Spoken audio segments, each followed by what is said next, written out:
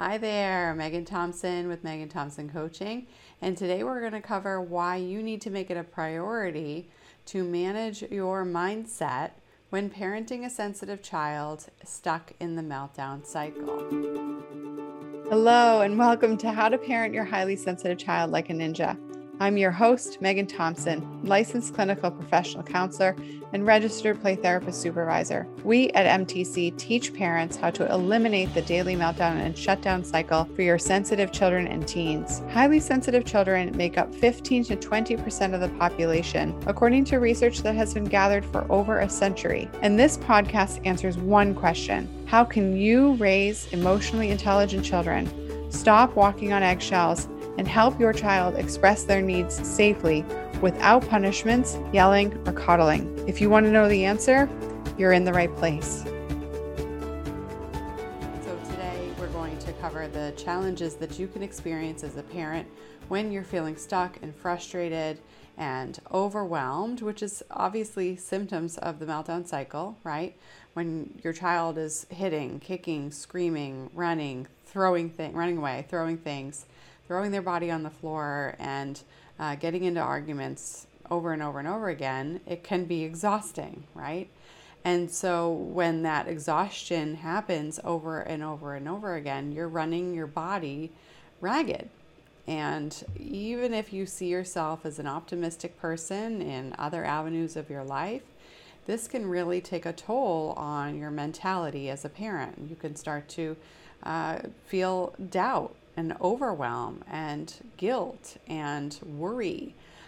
Frustration and exhaustion can be part of your everyday experience, and this is not how we are meant to live and experience our lives as humans. But as a parent stuck in that survival mode, these are the emotions that come up when you are trying to survive, when your body is responding as if it's running from a bear. You are looking for danger every day. And in that experience of dealing with your own fight or flight system, in your own nervous system, your own fight or flight response, your responses in your mind are necessary for us to talk about, because when you're thinking about the problem that you have, being stuck in the meltdown cycle, trying to help your child and feeling like it's not moving the needle, or feeling like the efforts that you're taking are just not making the impact at the level that you want it to make, right? So maybe there's some movement, but it's ebbs and flows. It feels like 2 steps forward, 1 step back, right? It's really important for you to be paying attention to this topic today. So we're going to cover 4 different reasons why this is so important, and what your next steps are, what you need to do to take care of it, right? So I took some notes for us today. The first thing that we need to make sure that we're covering is that your mindset affects how you approach parenting and your interactions with your sensitive kid. That's number 1, right? When we look at how we are parenting our child, our belief that it's going to get better changes the way that we react, right? If that belief is wavering and only available when you see your child thrive, you're parenting a kid, right? So and by kid, I mean, your child might be 2, 4, 8, 9, 14, 15, 17. No child was put on this earth to be miserable. Even if your highly sensitive child is stuck in misery, that misery is not present 100% of the time. That's not typical for the meltdown cycle. So what is typical is a child's emotional intensity that is leaving these meltdowns afoot multiple times a day, multiple times a week, maybe daily, multiple times a week, right? So what that means is if the child's having 15, 20, 30-minute, 3-hour meltdowns, 24 hours in the day, right? That happens a couple times a day maybe. Then you've lost 6 hours of your day, but the other 18 is still either pleasant, there's probably some joy, or you notice that there's a pocket of compassion throughout the day, but it's just not pervasive, and that's the challenge that you're having in parenting your child. And when we look at the percentage of time that you're spending parenting, right, if you work outside the home or your child is going to school for the majority of the day during the week, then you want to take a look at the amount of time that you're spent dealing with this problem proportionate to how much time your child is awake and with you, right? And so when the majority of your time parenting your sensitive kid is spent stuck, feeling frustrated, feeling overwhelmed, feeling exhausted, crying at the end of the night, Googling, trying to teach new coping skills, buying different children's books, throwing things at the wall, then there is hope in that process for sure, right? Because you wouldn't be trying different things if you weren't hopeful. But I want to talk about the difference between hope and expecting things to work out well.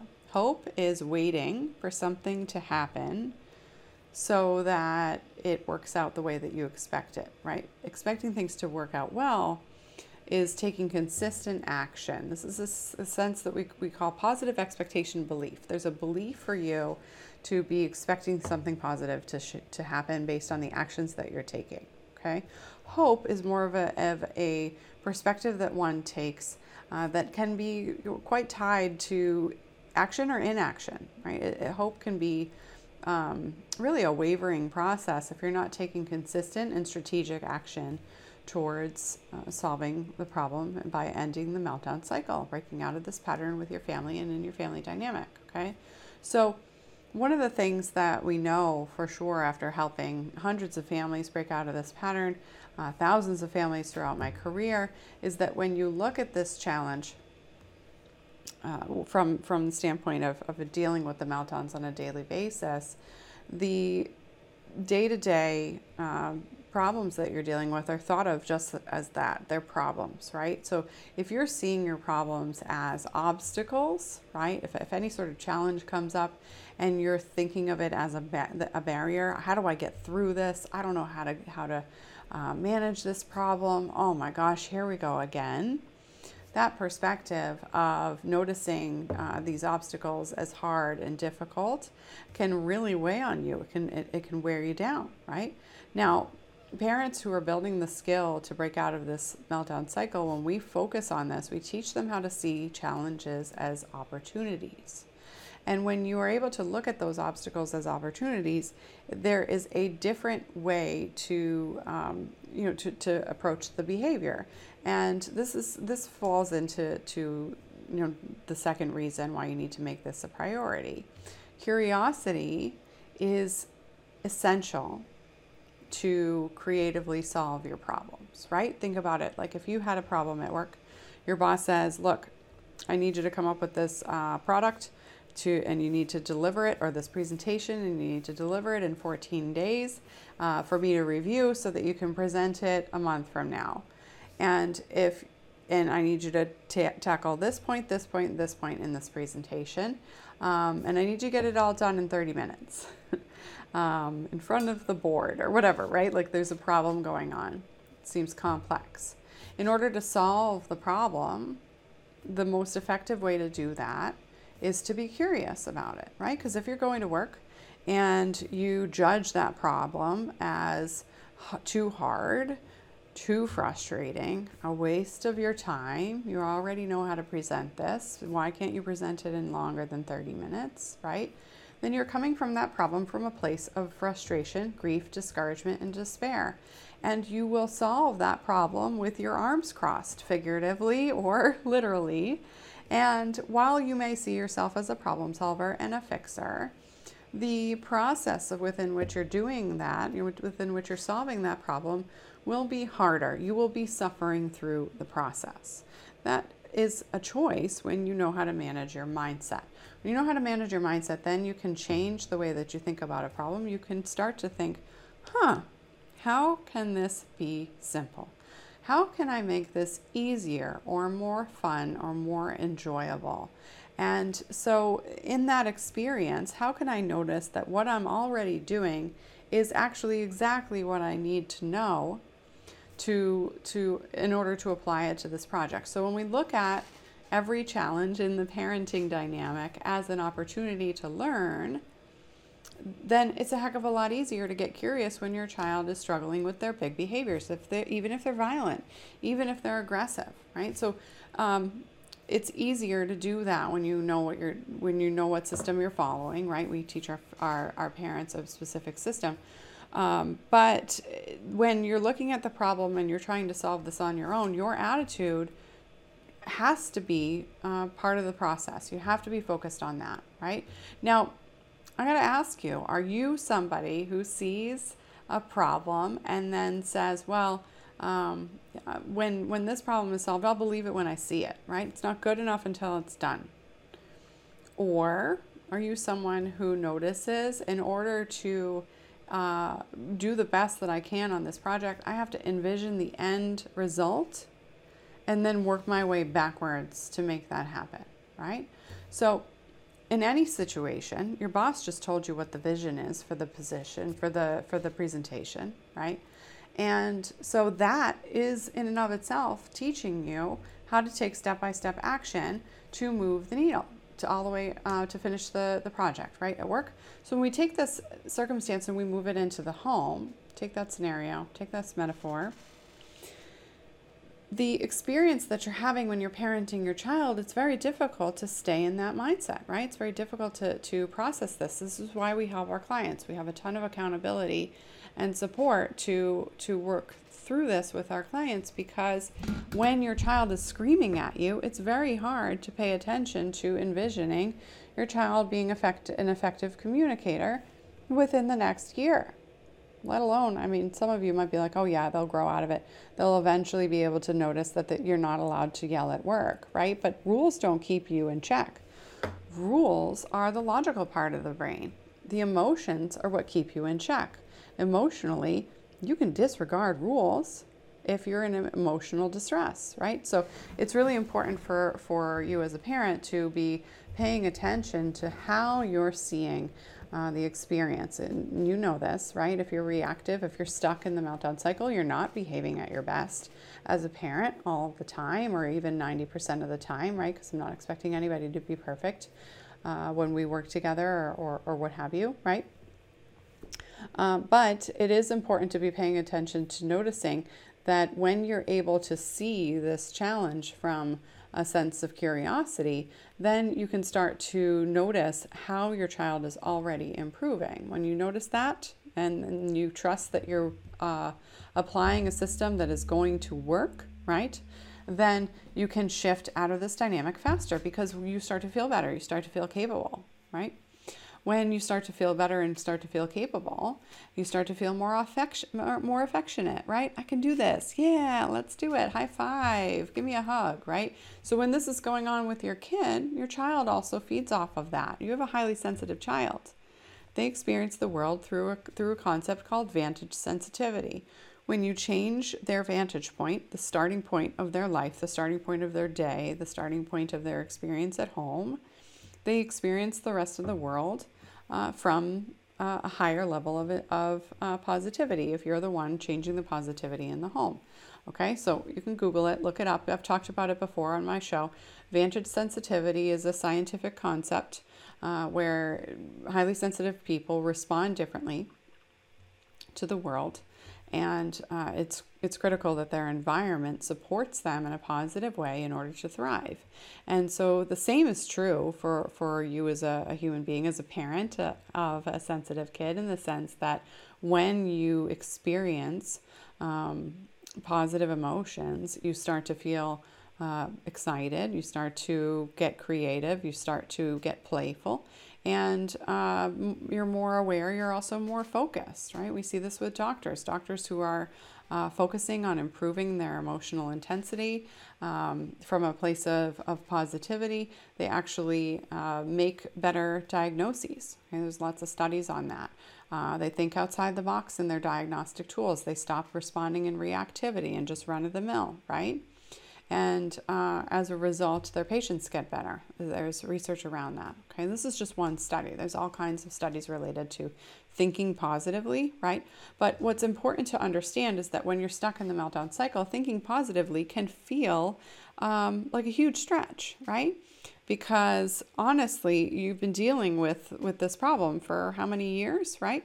And when that's going on, when you're dealing with this for so many years, it can be really difficult to, again, tie yourself to hope, tie yourself to expecting something to go well, right? So it's important to understand that when you can achieve this, your responsivity to your child's challenges happens much swifter, right? Think about a time outside of parenting, a place where you feel more capable. Do you find yourself more capable when you're happy, right? When you are experiencing enjoyment, appreciation, gratitude, right? You're likely not just more creative, but you also feel more effective. You're probably more efficient, right? And when you're more efficient, then you accomplish more. And you accomplish more, your goals happen faster. When your goals happen faster, you feel more capable, right? So it's a self-fulfilling prophecy here. And that's really important to understand, because when we look at Carol Dweck's research on the growth mindset, she coined that term many, many years ago. She speaks about the understanding of looking at life from a glass half full perspective. And that takes work when you feel like you've lost it in your home, right? And it's important to be able to find a way to return to it. And this is why we support our clients to solve this problem in a pretty intense level, right? Some parents might think, I can just go read a book. I can just go ask a question in a large forum, once a month when I feel super, super overwhelmed, right? But at that point, you really need much more of an overhaul in how you're looking at the world from this experience in order to change the dynamic in your home, okay? Because if you don't feel capable, then your child is not going to feel capable. As leaders, we go first. We have to be thinking from a place of not just curiosity, but capacity, capability. Right? If you are looking at your child's potential and then you see this, you see the target for your child to reach their potential, and then you see this massive gap where they're not performing not only at their best, but they also seem to be sabotaging their potential. For example, they're very compassionate, they're very friendly, right? They really care about other people at times, and in other times they're yelling and screaming at them. So they're acting opposite their intentions or their capacity, right? There's a big gap there. And so when you see that discrepancy happen over and over and over again, this gap starts to feel wider in your mind, and it also starts to get wider because you're coming at solving the problem from discouragement or reactivity, right? So you in and of it yourself are also stuck in this survival mode. So again, when we look at being able to take a stand for your family and being able to process shifting this dynamic in your home, it's important to understand that the whole family is struggling and suffering in a survival mode when you are watching your child struggle and you're witnessing and experiencing your child struggle. This is a family dynamic issue. Every single person in the family is struggling, and it's really important to be aware of that, because many times we hear parents who are working through this, and even our clients who are working through this, they may see progress with their highly sensitive child. Their highly sensitive child starts to settle more into their mind, into their hearts, into their bodies, and they start to solve their problems creatively. They start to feel a little bit better, and then what happens all of a sudden?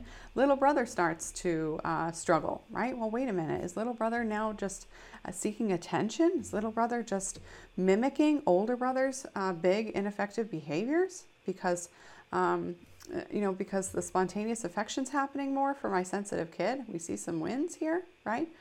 No, little brother is showing you that he also has a skill gap. And so if we look at it from that angle and you follow a process that allows you to continue to help the whole entire family rise, right? Rising tide lifts all ships. Then what we get to do is we get to notice that when you tackle it from that perspective, everybody's winning, everybody's building skills, right?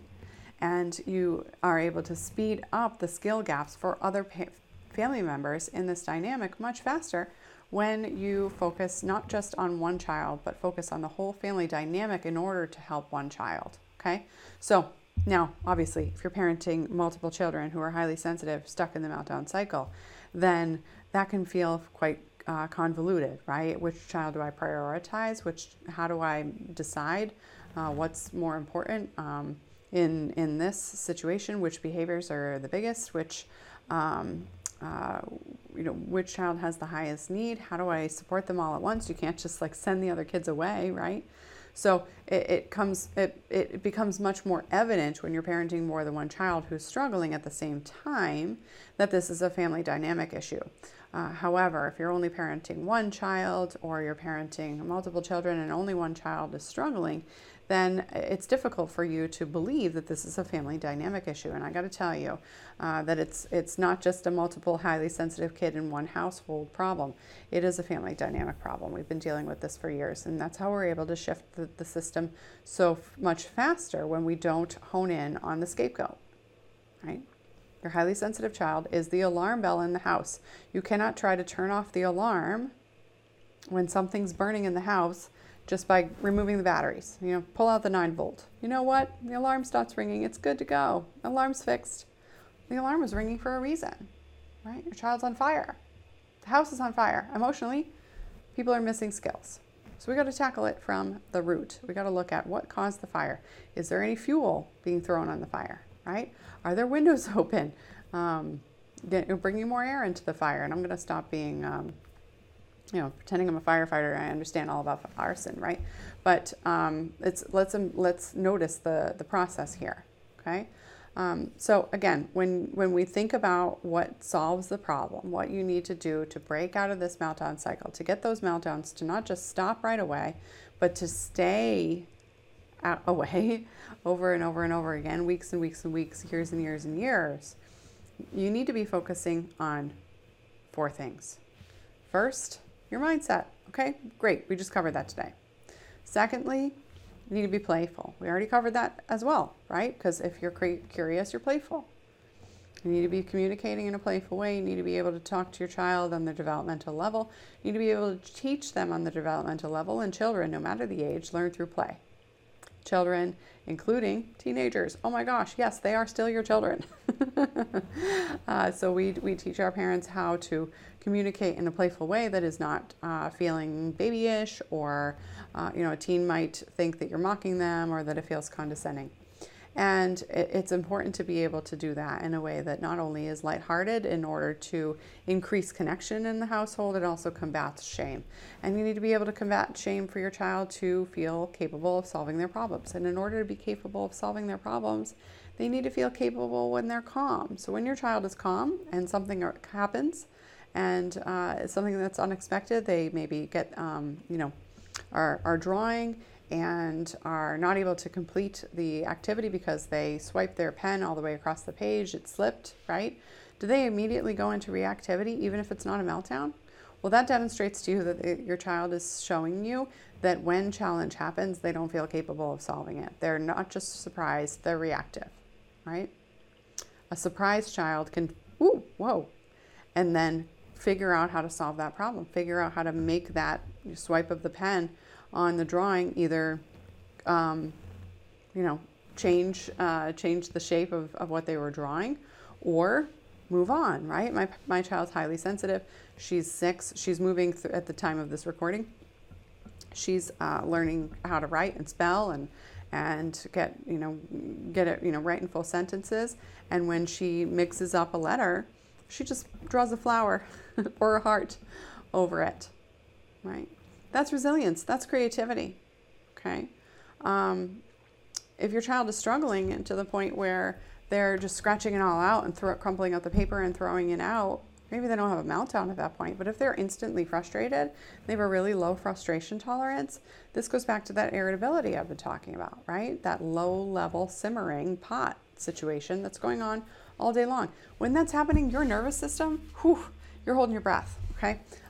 It's really tough for you to stay calm when that's going on. You're walking on eggshells, okay? So it's important for you to notice that that plays into your perspective of the fact that either you can handle it, right? You're capable, or that your child can handle it, right? You might be like, oh, no, it's all right. It's all right. Here, but let's figure this out. I can help you solve it, right? Instead, we want highly sensitive children to solve their own problems because they're naturally curious and they're naturally detail oriented. So when a highly sensitive child is calm, cool, collected, and knows how to do that even when they're surprised and frustrated, solve their own problems. That's what we're talking about here, right? For 6-year-olds like my kiddo, for your 9-year-old, for 14-year-old, teenager, older than that, right? Out of 8th grade, moving into high school, okay? And that perfectionism, that wanting to get it right the first time, that's part of the temperament trait, does not have to be an anchor, right? A child can want to get it right the first time and then tolerate not getting it right the first time. Those two things can be true at the same time. And when that's a process that you're able to help your child achieve, then obviously you see it again and again and again. You're able to see it before you believe it. Sorry, wait a minute. Believe it before you see it.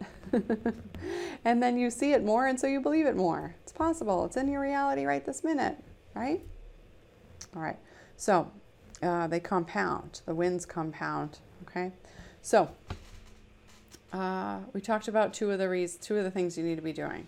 We actually 3, because playful, and then we moved into shame. You need to combat shame, change behavior in a systematic way. Notice what behaviors you need to be focusing on to prioritize, because when you prioritize big behaviors, then in a way that is playful and teach more effective skills, then your child is much more capable of solving problems on their own, which means every little thing that bothers them or every little behavior you see ends up melting away. You don't have to target it.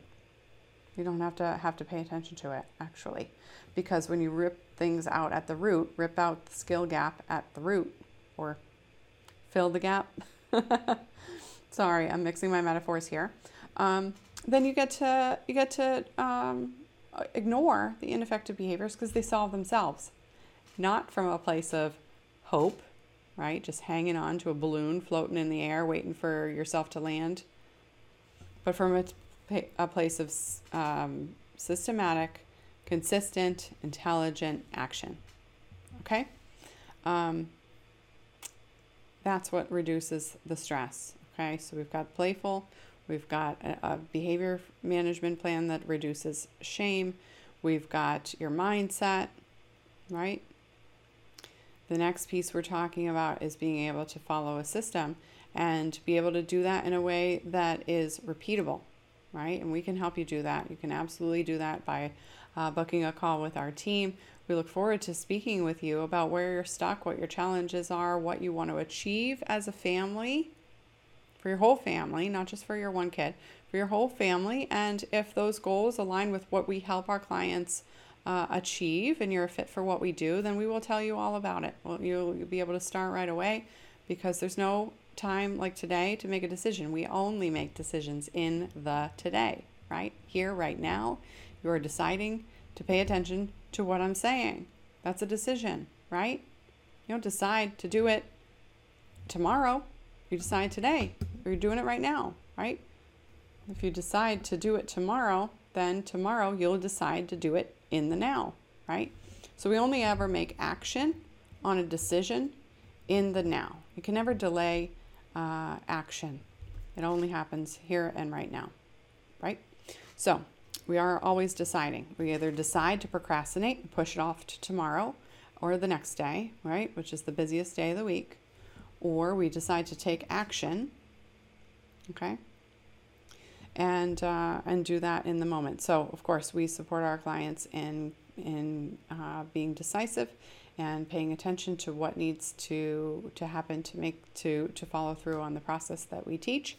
And same phone call, same process. Okay, happy to support you in making that decision for your family and helping you change your whole family dynamic so that the whole family can look at life from a glass half full perspective and believe it, right? Rather than just trying to convince yourself that everything's going to work its way out.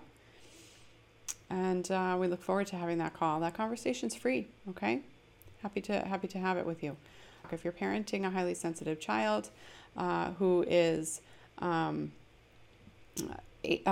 grade and up, all right? You would bring your teenager to that conversation so we can help them start to not think that optimism is just what people who live in sunshines and rainbows and unicorn poops do, right? It's real life. You can be optimistic right now. That can be a thing that you can practice and cultivate.